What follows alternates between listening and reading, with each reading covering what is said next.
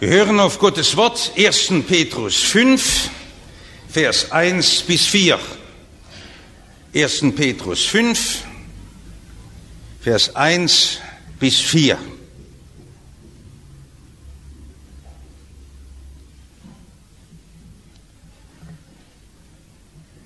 Die Ältesten unter euch ermahne ich, der Mitälteste und Zeuge der Leiden Christi, der ich auch teilhabe an der Herrlichkeit, die offenbart werden soll, weidet die Herde Gottes, die euch anbefohlen ist. Achtet auf sie, nicht gezwungen, sondern freiwillig, wie es Gott gefällt, nicht um schändlichen Gewinns willen, sondern von Herzensgrund, nicht als Herren über die Gemeinde, sondern als Vorbilder der Herde. So werdet ihr, wenn erscheinen wird der Erzhirte, die unvergängliche Krone der Herrlichkeit empfangen. Herr, mach uns dein Hirtenamt groß. Amen.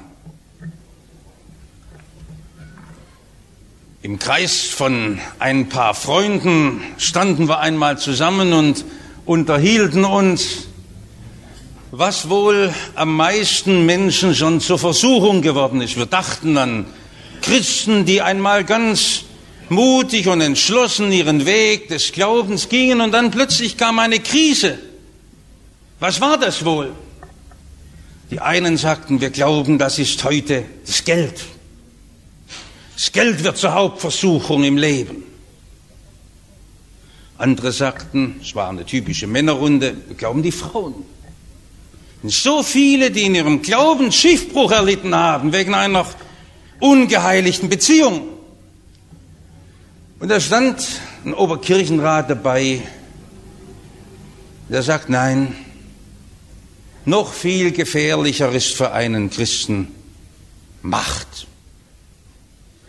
War mir interessant, dass ein Mann in einem hohen kirchlichen Leitungsamt so viel Erfahrung, so viel geistliche Kritikkraft hat, dass er spürt, dass vielen das zum Verhängnis wurde. Dass sie bestimmen können, dass sie leiten können und unter der Hand plötzlich lassen sie das alles nicht mehr vor Gott prüfen, sondern sie selbst sind die wir dann die Herrgöttle nennen, die da oben sitzen. Dass das zur Versuchung werden kann, lesen Sie einmal die Geschichte der Kirchen und Sie sind entsetzt, zu welchen furchtbaren Ausprägungen die Ämter geführt haben. Darf man das heute in einem Ordinationstag überhaupt erwähnen? Wir müssen es. Wenn wir nur an dieses Wort denken, Hierarchie, unter welchem Anspruch, mit welchem Pomp, mit welcher Feierlichkeit Leute angetreten sind, und das war eine hohle Autorität. Gott war von seiner Kirche gewichen. Und wir erinnern uns plötzlich, wie eindrücklich Jesus allen seinen Nachfolgern dagegen nicht das Amt gemacht hat und die Würde und die Ehre, sondern das Dienen. Und Jesus hat sagen können, in der Welt ist so, die herrschen alle. So soll es unter euch nicht sein. Wenn einer unter euch will groß sein, dann sei er der allen die Füße wäscht, der den untersten Weg geht, der Putzfänger ist, der Putzlumpen für die anderen. Und das darf doch bei euch überhaupt keine Rolle spielen.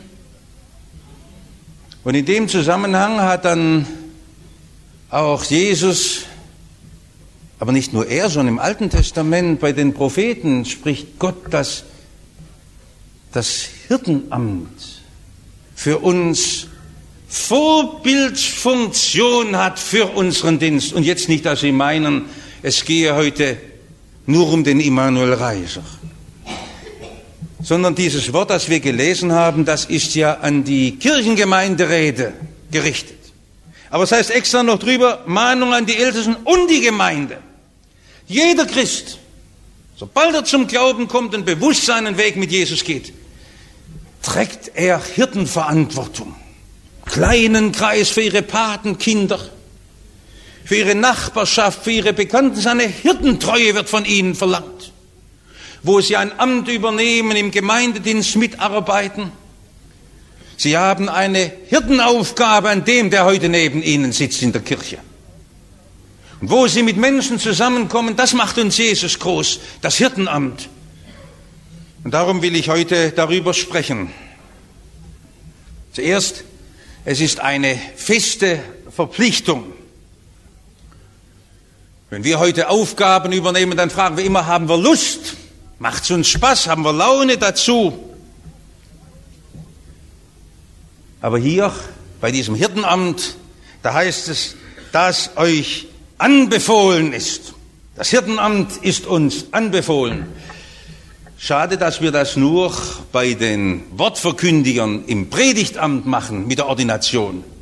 Eigentlich sollten wir ja jeden einzelnen Christen so ordinieren für die Aufgaben, die Gott ihm als Hirten übertragen hat. Dass sie das bewusst wissen. Zu einem indischen Kirchenführer kamen Leute und sagten, in unserer Gemeinde, da fehlen so viele, die lehren, unterweisen und die führen können. Dann sagt er, oh, ich habe ganz gute Leute. Wann können Sie die uns schicken? Sagt er sofort. Ja, wo sind die? Und dann sagt er, kniet nieder, ich ordiniere euch zu diesem Amt. Hat sie behaftet und hat gesagt, geht ihr, das ist euer Amt. Es ist uns anbefohlen, dass wir das tun. Es ist gut, dass wir heute das bei dem Pfarramt, beim Predigtamt noch einmal zum Ausdruck bringen können.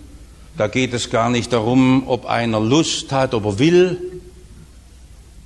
sondern dass Gott jetzt einen Menschen in die Verpflichtung nimmt und sagt, auch wenn du im Urlaub bist und selbst wenn du krank im Krankenhaus liegst, du kannst die Verantwortung nicht abwälzen. Es wird nachts dich noch beschäftigen und es wird dir nachgehen, dass du an deine Kranken denkst, an die Einsamen, an die jungen Leute, die sich bewusst von Jesus losgesagt haben. Du trägst eine Hirtenverantwortung. Und wir sind hineingestellt in dieses Amt und können uns nicht davon lossagen. Es ist uns anbefohlen, es ist eine Verpflichtung, die uns nicht loslässt. Und trotzdem ist es nicht unsere Herde. Es steht da nicht dran von der lutherischen Herde und von der reformierten und von der baptistischen Herde, sondern es gibt nur eine Herde. Es gibt eine Herde Gottes. Eine Herde, die Gottes Eigentum ist, die wir weiden sollen. Und wo wir im Amt stehen. Und Gott will deshalb von uns so genau die Verantwortung haben. Es gibt ja viele Posten, die man übernehmen kann, so als freischaffender Künstler, als Hobby und sagt, ich arbeite so ein wenig mit. Ich will das jetzt allen Mitarbeitern in der Jungschar sagen oder wo ihr einen Dienst übernommen habt. Wir schulden die letzte Treue, weil es um Gottes Herde geht. Und weil es ein Amt ist, wo wir von Gott eingesetzt werden und vor ihm Rechenschaft geben müssen. Was ist das Amt, dass wir Weide schaffen, dass wir die Leute zum Futterplatz bringen? Ach, das ist schön, wenn wir an die Krankenbetten treten können. Wir sind ja so glücklich im Pfarrdienst, dass wir das vollberuflich tun können, mit unserer ganzen Zeit, dass sie uns finanziell dazu in die Lage versetzen, dass wir Zeit haben, dorthin zu gehen, wo die Leidenden sind, die Einsamen, die Verzweifelten und ihnen Futter bringen dürfen, Gottes Worte, ihnen sagen dürfen, Gott lässt dich nicht los, du wirst nicht vergessen. Ein wunderbares Amt, zu dem wir verpflichtet sind. Und nun ermahnt Petrus, warum ermahnt er denn? Weil vielleicht manche das auch so gesagt haben, ich habe im Augenblick so keine Neigung mehr dazu, ich fühle mich dazu im Augenblick nicht so geeignet. Doch, ich ermahne dich, nehmt euer Amt wichtig, an welchem Platz auch immer. habe vorhin schon vom Patenamt gesprochen. Welchen Dienst ihr habt, das Amt der Mutter in der Familie. Ein Amt, zu dem euch Gott bestellt hat. Die Großmütter und die Tanten, die für ihre Nichten und Neffen und Enkelkinder sorgen, ist ein Amt von Gott gegeben. Dass ich hier Verantwortung trage, ich ermahne euch durch die göttliche Barmherzigkeit. Jetzt nehmt dieses Amt, ihr seid drin verpflichtet, ihr könnt euch nicht lossagen. Petrus, der dieses schreibt hier in diesem Brief, hat dieses Amt ja erst übertragen bekommen nach einer sehr dunklen Lebensgeschichte. Er lief in der Nacht weg und weinte verzweifelt über das Versagen seines Lebens. Er wollte immer Jesus zur Ehre leben, er wollte Jesus Treue zeigen bis zum Letzten und dann in dieser Nacht hat er Jesus verleugnet. In einer dummen Situation hat er sich von Jesus losgesagt, nur um sich aus der Affäre zu ziehen. Und nach dieser Nacht begegnete ihm Jesus wieder und sagt, weide meine Lämmer. Sollen Sie wissen, wenn wir heute den Immanuel Reiser einführen, dann nimmt Gott Leute, die versagt haben, die untreu sind, mit allen Fehlern und Mängeln. Und da darf nie ein Zweifel darüber bestehen. Wir alle, auch im Pfarrdienst, tragen viel an den Sünden und Mängeln unseres Lebens.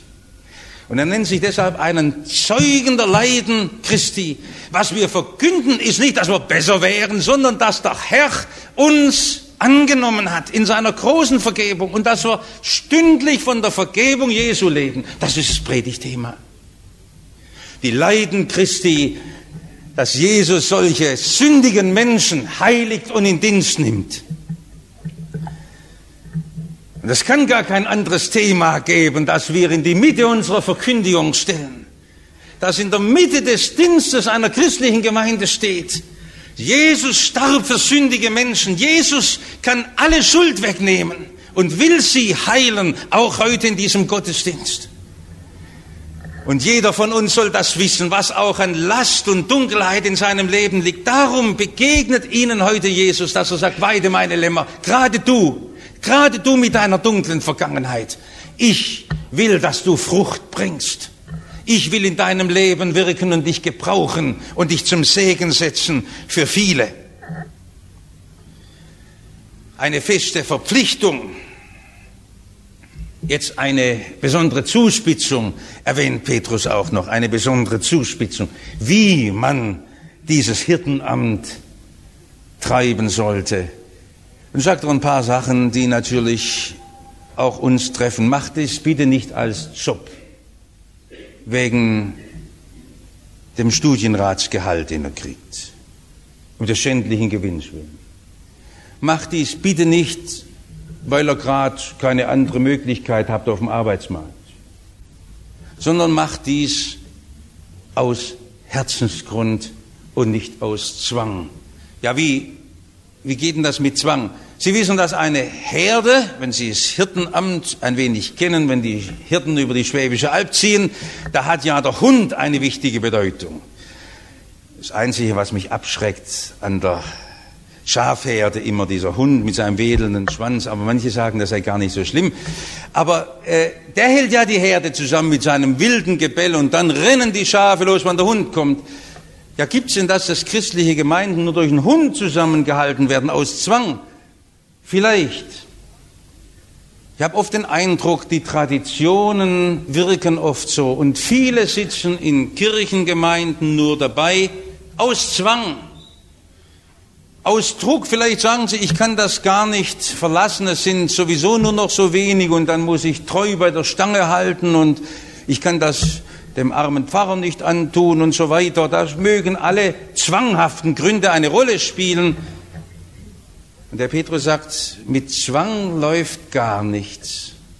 Auch wenn sich einer zum Dienste quält, wie viel tun ihren Dienst nur müde und verdrossen, ist eine ganz große Gefahrenstufe, wenn es ihnen keine Freude mehr macht. Prüfen Sie sich einmal. Das Mitsingen im Chor, die Mitarbeit in der Jugend, das Helfen im Kindergottesdienst. Ihr missionarischer und evangelistischer Einsatz, den Sie tun, wenn der Ihnen keine Freude mehr macht, wenn Sie das gezwungen tun, dann ist das auch umsonst und leer und hat keine Kraft mehr. Und darum ist so wichtig, jetzt wieder zu entdecken, was hier Petrus sagt, tu das aus Herzensgrund. Man kann das ja sich nicht herauspressen, man kann das sich auch nicht jetzt vorsagen und sagen, ich muss das jetzt aus Liebe tun. Wie kann man denn das tun? Oft wird es ja einem auch schwer, weil ja auch Menschen einem auf dem Wege stehen und dann gibt es ganze emotionale Spannungen, die einem den Dienst nicht leicht machen. Ich habe jetzt in den paar Urlaubstagen, die hinter uns liegen, eine alte Missionsgeschichte der Basler Mission aus dem Jahr 1853 mitgenommen, eine mehrbändige, und las von Missionsgebieten. Sie wissen ja, dass ich so eine Liebe habe, das zu erforschen, von den ersten Missionaren, die in Britisch-Guyana in Südamerika, das weiß man ja kaum, wo das liegt, im Busch unter den Mischlingen missioniert haben. Und dann sagte einer dieser Herrnhuter, schrieb nach Hause, wenn es mir nur gelingen würde, einen dieser Mischlinge zu Jesus zu führen, dann wäre Jesus nicht umsonst am Kreuz gestorben. Und dann habe ich gedacht, solch eine Liebe. Uns fällt es ja oft schon schwer, zu Ausländern die Brücke zu schlagen. Dort hat einer die Brücke der Liebe geschafft, über die Kontinente hinweg, zu ganz anderen Kulturen. Ja, bei der Mission kann man das lernen. Wenn ich nur jeden einzelnen Konfirmanden so liebe, wenn ich nur jedem einzelnen Kranken so nachgehe, das macht mir Jesus wichtig. Weil dem großen Erzhirten Jesus jeder wichtig ist. Dann auf einmal kümmern wir uns in unserer Stadt um die vielen Menschen, die auch die Türe zuschließen vor uns, weil sie bei Jesus nicht vergessen und verlassen sind. Liebe, das kann man sich ja nicht einreden. Liebe kann man nur haben, wenn sie entflammt wird, und sie wird entflammt, wenn man den Jesus-Blick für die Menschen bekommt. Und das wünschen wir unserem Immanuel Reiser. Wir wissen, dass er sie hat, diese große Liebe. Mich hat in meinem Leben immer tief beeindruckt die Liebe, die ich erfahren habe durch unzählig viele Gemeindeglieder, die mir das groß gemacht haben, wie ihr ganzes Leben erfüllt war, etwas für das Reich Gottes und für die Sache Jesu zu wirken. Und ich denke jetzt daran, wie jeder Stein dieser Kirche einmal zusammengelegt wurde von freiwilligen Arbeitskräften aus Liebe zur Sache Jesu. Wie Menschen ihr Geld gegeben haben, so ist das Evangelium nach Europa gekommen. So sind einst die iroschottischen Mönche durch unser Land gezogen.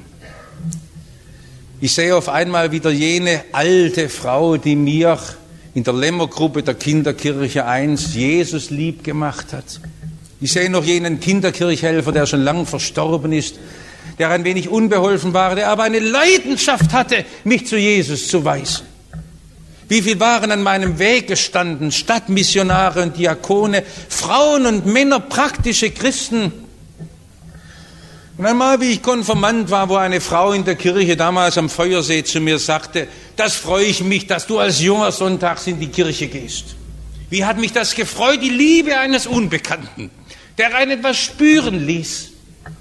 Und die Liebe entflammt, wenn man den Hirtenblick Jesu bekommt. Und den braucht man. Es ist nicht bloß, dass wir ins Amt verpflichtet werden und dies eine Last ist. Dann wollen wir gern dabei bleiben, dass es auch eine besondere Verantwortung hat in diesem Amt, wo es keinen Urlaub und keine Pensionierung gibt, wo man ein Leben lang mit Leib und Seele eins sein will, Bote Gottes und Prediger seines Evangeliums. Werdet Typen der Herde, das heißt ja eigentlich Vorbilder, werdet Typen, Markenzeichen der Herden. Bemüht euch darum, dass er dem Urtyp des Erzhirten Jesus sehr nahe kommt, der gute Hirte, der auch 99 lassen kann in der Wüste und nur das eine sucht, das ich jetzt lossagen will und das nichts mehr von Jesus wissen will. Jetzt muss ich aber noch von der ganz besonderen Erfüllung reden, von der steht auch noch da. Besondere Verpflichtung, besondere Zuspitzung und besondere Erfüllung. dass das Amt auch eine Erfüllung schenkt. Wir sagten, es braucht gar keine Erfüllung schenken. Es geht nicht um Lust und Gefühle. Und doch ist Gott so treu. Er gibt mehr Lohn, als man erwarten kann. Kein kühler Trunk ist unvergolten blieben. Er gibt dafür die ganze Segensflut. Wer einmal mitgearbeitet hat im Dienste Gottes, und es ist auch gut, dass all die mithören, die bei uns ausgesandt wurden in die Mission, die das mithören über die Kassette, die es alle bestätigen und sagen, es ist oft aufreibend bis zum Letzten. Wir sind oft am Ende unserer Kraft, aber ich kann mir nichts mehr denken, als ganz in das Amt Gottes eingespannt zu sein. Und wieder gilt das für Sie alle auch. Mit Leib und Seele Gott zu dienen, in meinem ganzen Alltag, mit all meinen Verpflichtungen, in denen ich stehe, Gott zu dienen und nicht den Menschen. Es gibt ja auch bei uns im Pfarrdienst eine gefährliche Versuchung. Die kennen Sie, dass Leute kommen und sagen, Sie sind viel besser als Ihre Vorgänger und bei Ihnen ist alles toll. Ist ja immer gut, man öffnet sich nicht diesem falschen Schmeichelwort. Wenn man Menschen hörig wird, wird alles falsch.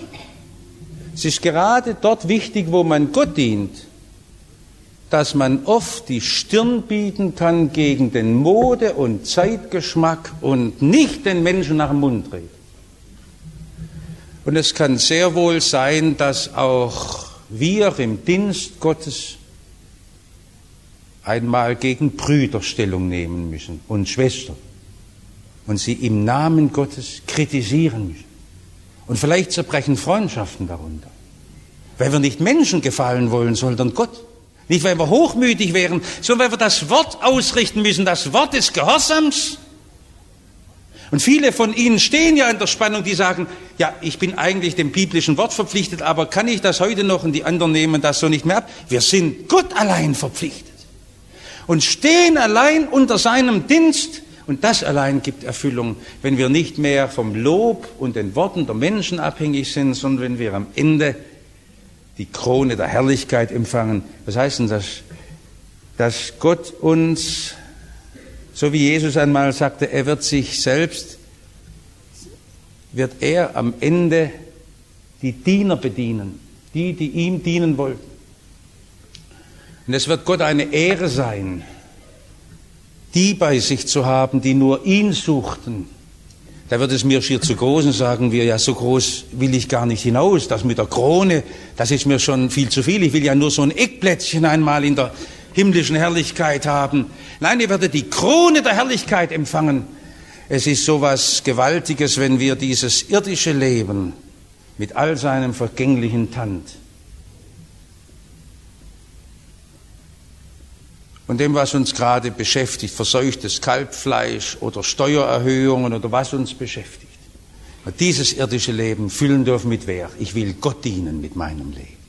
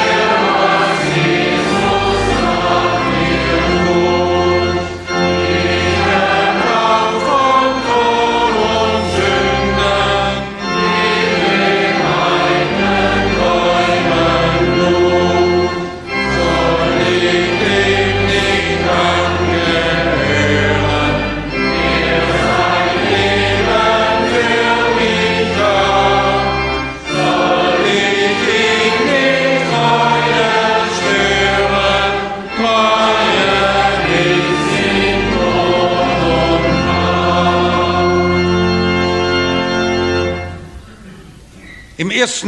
Petrusbrief heißt es, ihr seid das auserwählte Geschlecht, die königliche Priesterschaft, das heilige Volk, das Volk des Eigentums, das ihr verkündigen sollt, die Wohltaten dessen, der euch berufen hat von der Finsternis zu seinem wunderbaren Licht. Das ist der ganzen Gemeinde der Christen gesagt.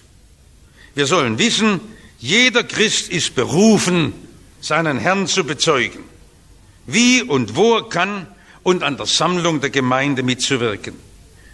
Weil das Evangelium aber auch öffentlich vor der ganzen Gemeinde und vor der Welt verkündigt werden muss und weil es nötig ist, dass jeder mit seiner Gabe in das Ganze der Gemeinde eingefügt wird. Darum gibt es in ihr die besonderen Dienste der Verkündigung.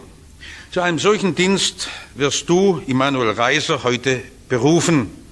Dieses Amt legt dir eine besondere Verantwortung dafür auf, dass die Verkündigung des Evangeliums in Wort und Sakrament in der Kirche Jesu Christi weiter geschieht und aller Verkehrung der Botschaft und Verwirrung der Gewissen gewährt wird. Lass dich dabei an die apostolische Mahnung erinnern, weil uns Gott für wert geachtet hat, uns das Evangelium anzuvertrauen. Darum reden wir nicht, als wollten wir den Menschen gefallen, sondern Gott, der unsere Herzen prüft. Weil es aber seine Gemeinde ist, in der er allen seinen Geist verheißen hat, sollen wir nicht über sie herrschen, sondern als Brüder und Schwestern in ihr dienen. Wir sollen dazu helfen, dass alle in ihr zusammenwirken als Glieder in einem Leib und der Reichtum der Gaben in ihr fruchtbar werde zum Dienst. Und du, liebe Gemeinde, nimm den Dienst an. Wir sollen mithelfen, dass er seinen Auftrag recht ausführe und für ihn eintreten, wo er deswegen angefochten wird. Wir sollen daran denken, dass der Apostel Paulus sagt, wir bitten euch aber, liebe Brüder, erkennt an, die in euch arbeiten und euch vorstehen in dem Herrn und euch ermahnen, habt sie umso lieber um ihres Werkes willen, haltet Frieden untereinander. Das Ordinationsgelübde unserer Landeskirche lautet: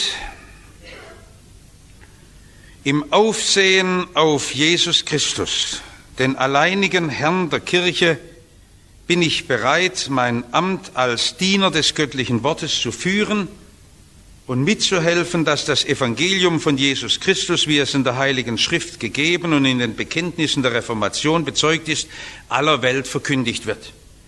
Ich will in meinem Teil dafür Sorge tragen, dass die Kirche in Verkündigung, Lehre und Leben auf den Grund des Evangeliums gebaut werde und will darauf Acht haben, dass falscher Lehre, der Unordnung und dem Ärgernis in der Kirche gewährt werde. Ich will meinen pfarramtlichen Dienst im Gehorsam gegen Jesus Christus nach der Ordnung unserer Landeskirche tun und das Beichtgeheimnis wahren.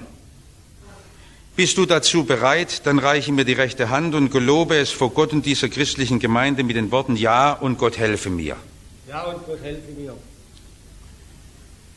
Und ich frage euch als Kirchengemeinderäte, Vertreter dieser Kirchengemeinde und gleichzeitig Vertreter der Gemeinden unserer Landeskirche, seid ihr bereit, Immanuel Reiser in seinem Auftrag anzuerkennen und mitzuhelfen, dass er seinen Dienst recht tun kann und dass er hineinwächst in die Gemeinschaft unserer Kirche?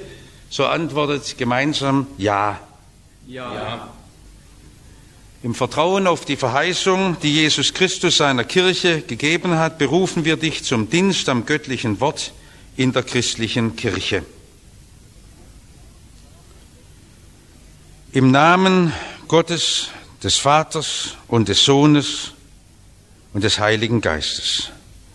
Der Herr, der dich zu seinem Dienst berufen hat, der stärke, erhalte und regiere dich durch seinen Geist, dass dein Leben viel Frucht schafft, die bleibt bis in Ewigkeit. Amen.